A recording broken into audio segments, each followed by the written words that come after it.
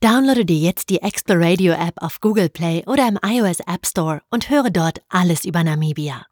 In der App sind die Audioclips von Namibias spannenden Sehenswürdigkeiten übrigens mit einer Karte und GPS-Location verknüpft. Außerdem kannst du in einem ausführlichen Infotext alles nachlesen. Exploradio ist mehr als nur ein Audioguide. Es ist dein digitaler Reiseführer für Namibia, der dich mit der Geschichte, den Menschen, den Sprachen und den Kulturen des Landes verbindet. Zähle auch du dich zum Club der bewusst und informiert Reisenden für echten Mehrwert und unvergessliche Momente. Ach ja, und wenn du auf deiner Reise nach Swakopmund kommst, dann freue ich mich darauf, dich persönlich auf einer Stadtführung begrüßen zu können. Alle Kontaktinformationen findest du in den Shownotes. Das waren jetzt aber genug Infos. Hier habe ich jetzt für dich einen Ausschnitt aus einem unserer Audioclips über Namibia.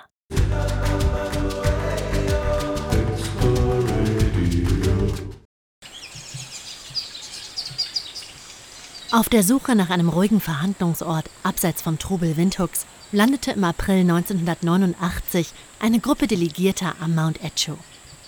Rund 200 Kilometer nördlich der Hauptstadt gelegen, bietet die gleichnamige Farm der Familie Olofse mit ihrer Lodge den perfekten Rückzugsort für eine zweitägige Sondersitzung.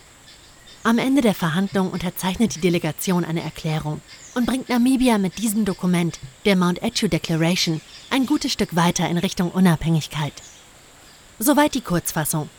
Aber um den Inhalt und die Bedeutung der Mount Etjo Declaration wirklich zu erklären, muss ich etwas weiter ausholen. Natürlich kann ich über 100 Jahre Kolonialgeschichte und... Tut mir leid, dass ich dich beim Hören unterbrechen muss. Hi, ich bin Jana Marie, eine der Gründerinnen von Exploradio, Namibias erste und einzige preisgekrönte Audioguide-App mit Podcast. Wenn du diesen Clip zu Ende hören möchtest, dann werde ein Exploradio Premium Subscriber und erhalte Zugang zu allen Audioclips in voller Länge ohne Werbehinweise, sowie zu interessanten Bonusfolgen, die dir zum Beispiel dabei helfen, deine Namibia-Reise perfekt vorzubereiten und dir Land und Leute näher bringen.